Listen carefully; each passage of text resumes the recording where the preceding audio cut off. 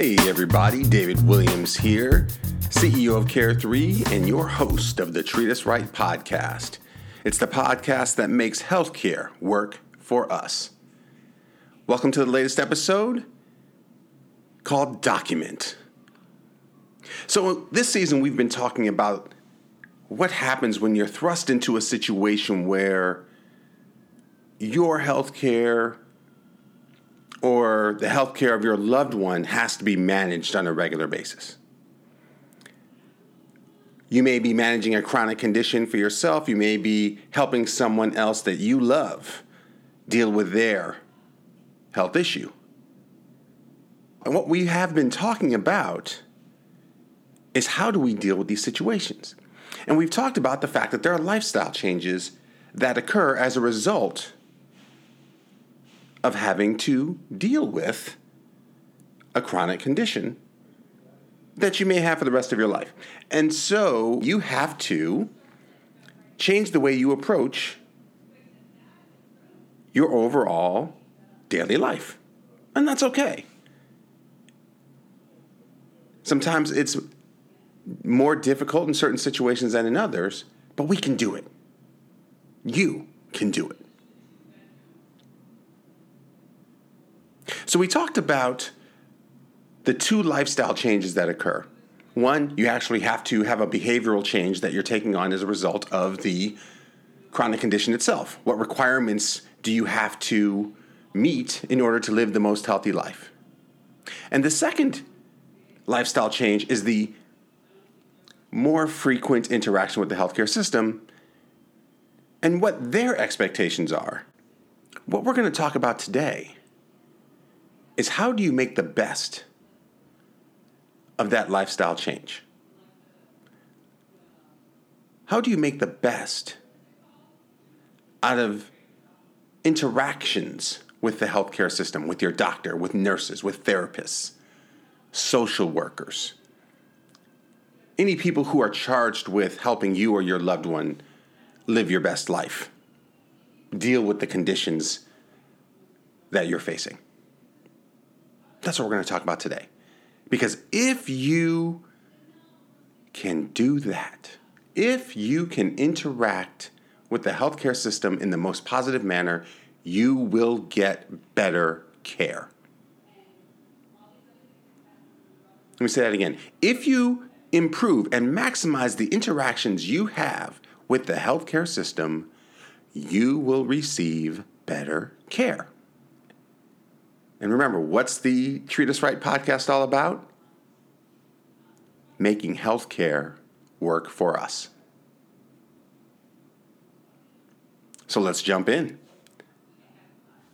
The name of this episode is called Document, and the reason why is because the best way to improve the interactions you have with your healthcare team is to document health experiences and care experiences that happen over time. Documenting health experiences and care experiences over time gives you the information you need to properly relay the experiences that have been had in between doctor visits, after hospital stays, so that the healthcare system, the team, can ultra-personalize the treatments that you or your loved one will receive. The goal is to get personalized treatment that maximizes your chance of living your best. The reason why we're documenting these experiences is because healthcare professionals work better when they have data. That's why we talked about before the second question that a doctor always asks you after they ask you, how are you feeling, is what has happened since the last visit? It's because they're trying to get a data set together that allows them to ultra-personalize your care. So the better you are at documenting that information, the better you are at delivering that information to the care team, the better they're going to be at personalizing your care, personalizing your treatments. If you do not provide them this information. If you do not give them more than the basics of what you can remember in the moment,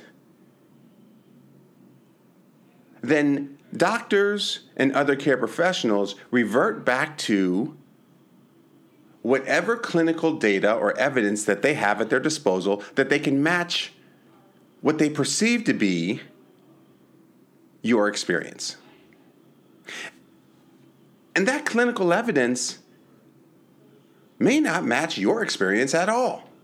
That medical evidence that's tied to your condition may not actually match your experience.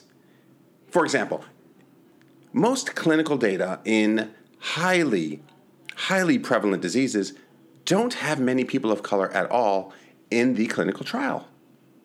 So if you're a person of color, then the doctor is going to revert to what they call medical evidence that may not actually apply to you demographically. If that's the case, then you're not giving yourself the best chance of getting personalized treatment. So what you want to do is provide the care team information on your experience, because then they can use the information that they learned in school and the medical evidence that's out there now, but then customize it for your experience. Customize it for you. That is the goal. Because the more information they have, the better they can customize your treatment. The better chance you'll have to getting the best outcomes and faster, less trial and error. You don't have to try 5 meds before you find the right one. Maybe you get it the first time. So that means all that time that you're spending over the course of those 5 meds, having up and down experiences, is avoided. And you live your best life faster. That's what documenting health and care experiences can do for you. Now, you're asking, what are health and care experiences? What do I have to document? Great question. Here's what you do. When you're documenting, and you can do this many ways, we're going to talk about in a minute how you document this stuff. But what you document is when you have appointments and what the outcomes of those appointments are. What did the doctor say to do? You actually capture that information. That way you know what you're supposed to do. You know what care steps to take, and you have it documented to do it. And sometimes they can provide you documentation on what they want to do. You might call it a care plan, and you may get that from your doctor, like a PDF or something. That's great. That's fine. But that's part of documentation. Knowing what to do when you go to an appointment, knowing what to do afterward. Okay? So that's one, appointments. The second, any activities of daily living that are tied to the success of your particular condition. Activities of daily living include bathing, grooming, light housekeeping, nutrition, and diet, right? Those are the 4 areas that constitute activities of daily living. If your condition is not affected by the activities of daily living, they're non-medical, but there are many conditions that if you are grooming yourself, that is a sign of positive care. So the more that you groom, the better your outcomes will be. That's important. Or if you don't have the functional capability, or a loved one doesn't have the functional capabilities to bathe oneself, well, you want to help them bathe because that keeps them clean and it keeps them infection-free. So those are things that are activities of daily living that may be part of the treatment plan because it helps you live your best life given what that condition is. Okay? Then you get into things around symptoms. Okay, symptoms of your condition. You want to document how you're experiencing those symptoms, whether it's none, mild, moderate, or severe. And you want to do that over time. It may not matter that you're doing it every day, but you may want to do it every week. Sometimes every day is the right way to do it because you want to see the trend. Not only do you want to know what's happening in the moment, so I just said, hey, today I'm having mild nausea. But if tomorrow I have moderate nausea and the next day I have severe nausea, the trend is that I'm getting more and more nausea. And I can feel it because it's me, or I'm capturing that information on behalf of my loved one. Well, then you know what? I need to actually pay attention to that. So the trend matters. So this way, documenting that experience each day can help you see trends that you may not notice in the moment, that you may not address in the moment. Maybe that escalation isn't day to day, but maybe it's over the course of a week, so it kind of creeps up on you. So you want to be able to capture those when they happen because you can take action. So that's why you might want to capture symptom information. Document experience with symptoms. Okay? What about events? Events are things that happen unexpectedly.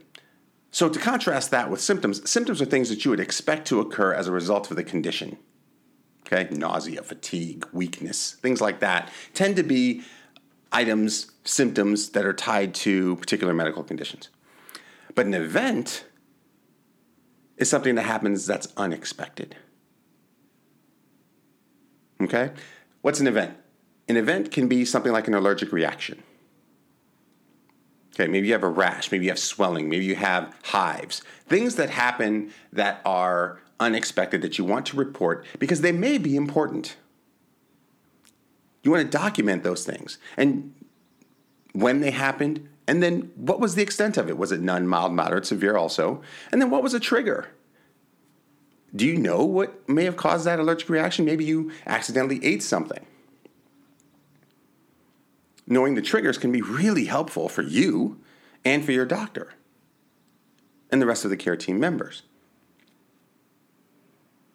An event might also be a fall. If you're a senior, falls are super prevalent and important in understanding what the overall trajectory is for a senior and their quality of life. So if there's a fall, you want to capture that. You want to document it. How severe was it? Was there an emergency visit or a hospitalization as a result? Your doctors are 100% going to want to know that. An event might be a seizure. Today, this morning, my son had a seizure.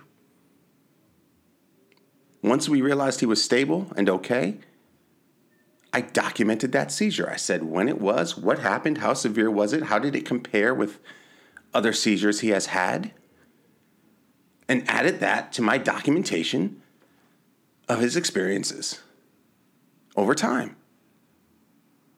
So I can see his trends, so I can understand what experiences he's having, and we can have a better conversation with his doctors, and it's led to treatment changes.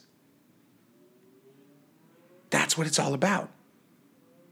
And the results have been fantastic just by capturing these symptoms and the fact that, yes, he had a seizure today, but prior to today, he hadn't had a seizure for over a month. Prior to that before, he had gotten to the point where he was having a seizure a week. And our whole goal was to extend the periods between seizures. That's the action you can take if you're documenting those experiences. You're not trying to remember when the last one was. You know when the last one was. So when you're documenting that event, you're going to want to capture the information and you're going to want to see if there are trends involved as well. So for an event, you want to know the type of event, like allergic reaction or fall, seizure. You want the date and time. You want any triggers. You want to capture if there were any medications that were given to address that event. And then what was the reaction to that medication? What area was affected? Like if there was a fall, did they fall on their left arm? You want to know whether or not there was an emergency visit or a hospital stay. And then you're going to add any notes for context. So anytime you're documenting, you want to put all that information in. It sounds like it's work, but it's actually not because you're kind of doing it already.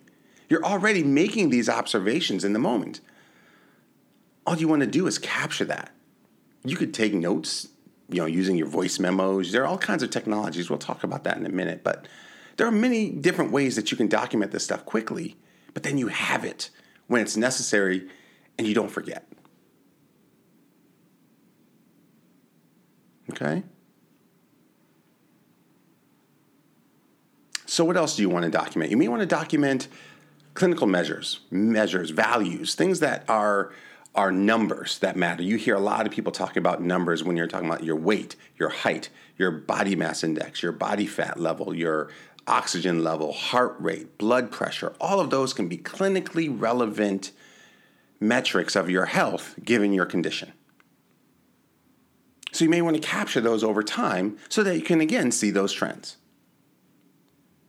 Okay? It's just an understanding of what your condition requires and what those metrics are, and then you'll be able to set up ways to document them. And you'll also know the cadence at which you need to document them. Again, it doesn't necessarily have to be daily. It could be weekly. It could be multiple times a day. It just kind of depends on what the condition requires for you to live your best, or for your loved one to live their best. So what we're doing is showing you what the pros do. Okay? The pros, the healthcare professionals, document health and care experiences. That's what they do, because they're looking for information that helps them personalize care. What you're doing is taking on that role for them when you're outside of the healthcare system, when you're not in a facility. Because you can use that data too. It's not just for them, it's for you to take action on your own behalf or the behalf of your loved one to make them live better. That's what life is all about. So do this for yourself, for your loved one, but activate the care team with this information. Get them thinking harder about you, about your loved one, and about their health. That is what you want them to do. Make healthcare work for us. And this is how you do it. Documenting your health experiences gives the healthcare system the data they need to ultra-personalize your care, to make sure they're treating you and not a number or an algorithm. That's what documenting health and care experiences does. Okay? I already gave you an example of how my son had a seizure and what we documented. I can give you more examples, like he had an allergic reaction. This is how I documented it. There are many situations that you can see where documenting what happened can help you. Now you just need ways to document them. And there are a number of different technologies that you can use. I mentioned earlier using voice memos or just taking a recording on your phone and to literally talk in exactly what happened. That would give you an ongoing record of what is happening, what the health and care experiences are. That would absolutely do that. And that's something that sits there on your phone and allows you to capture that information. The con to that is that it's not searchable, or it's not information that you can then parse. It's just all one recording, but that's okay. It's better to have it than not to. Okay?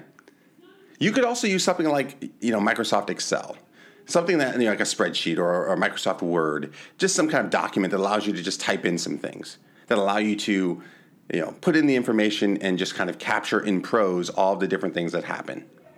So that way, when you have that information, you are now creating an entire log of those experiences. And that's great, and that works, because then you can share that information, print it out, share it with the doctor too, and then use it yourself. And you can kind of refer back to the past and see. It's a little hard to administer. That's the con, because you have this, massive set of pages over time of things that you have to go through. That you can use search functions and things like that to find all that information, whether it's in a spreadsheet or a Word file or something similar. What I've done as an experienced person in this space is built Care3 to do exactly this. But not only to document all of these things, but also to share them with other family members. Because a lot of limitations of technologies are we can capture the information in some way, shape, or form, but it's difficult to share. It's difficult to get to the people who are far away from us, our remote family members, give them information that they may want, and do so in a way that is efficient for us, where we're not necessarily having to spend all of our time telling the same story 16 times to our family members. So Care3 is actually built to document care experiences and to share them, not only with other family members, as mentioned, but also with the care team. Care3 is HIPAA compliant, so your care team can actually engage on the platform with you. So you can document on Care3 an appointment and what happened. You can document a symptom and what severity it was. You can trend that with charts that are automatically generated by the system. You can capture events and add all that information that we talked about. How severe was it? What was the trigger? All those unexpected events that can occur. You can capture those activities of daily living, whether or not they were done, and then what happened as a result. You can capture the clinical values. We talked about heart rate, blood pressure, and then see those trending over time so you can take action as needed. All of that across dozens of conditions and care situations can be done by Care3 with a free mobile app. I mentioned in the last episode that we also have Care3 Premium, where we help you do all of this for a fee. We absolutely will. Especially when you have multiple people that you have to care for, perhaps including yourself. We're there. We've done it. We do it now. Like I said, I have a situation where I'm dealing with multiple people in my family having serious life issues, serious healthcare situations. We use Care3 to manage all that information, to share it with all the relevant family members, and to include that data when we have conversations with our care teams. It works. They're so impressed. That's why we do it. Because now we know we're getting personalized care for ourselves and our loved ones. And you can too. So, try it out. Download the free Care3 app on Google Play as well as on the App Store. And give it a try. You'll see your health timeline right when you log in. Right when you register, sign up, get to your home screen, and you're going to be able to document your health and care experiences from the start. In fact, your My Health timeline will be automating a few things for you to understand what's happening with your care and your mental health, because we all have stresses, we all have anxieties. So each of the health timelines that we start you with actually walk you through 30 days of just looking at your mental health. Take advantage of that. It teaches you how to use Care3, but then it also allows you to do it for yourself right away. And then if you see this to be valuable for others, then you can invite them to Care3, or you can add a timeline for a loved one and do the same things for them. That's what we're talking about. That's what Care3 is about. So call to action for this episode, download the free Care3 app on the App Store and Google Play. And if you're interested in learning about Care3 Premium, then check out care3.co/premium or care3.co/families to learn more. That'll do it for the Treat Us Right podcast for this episode. Document. Take care, and we'll catch you on the next episode.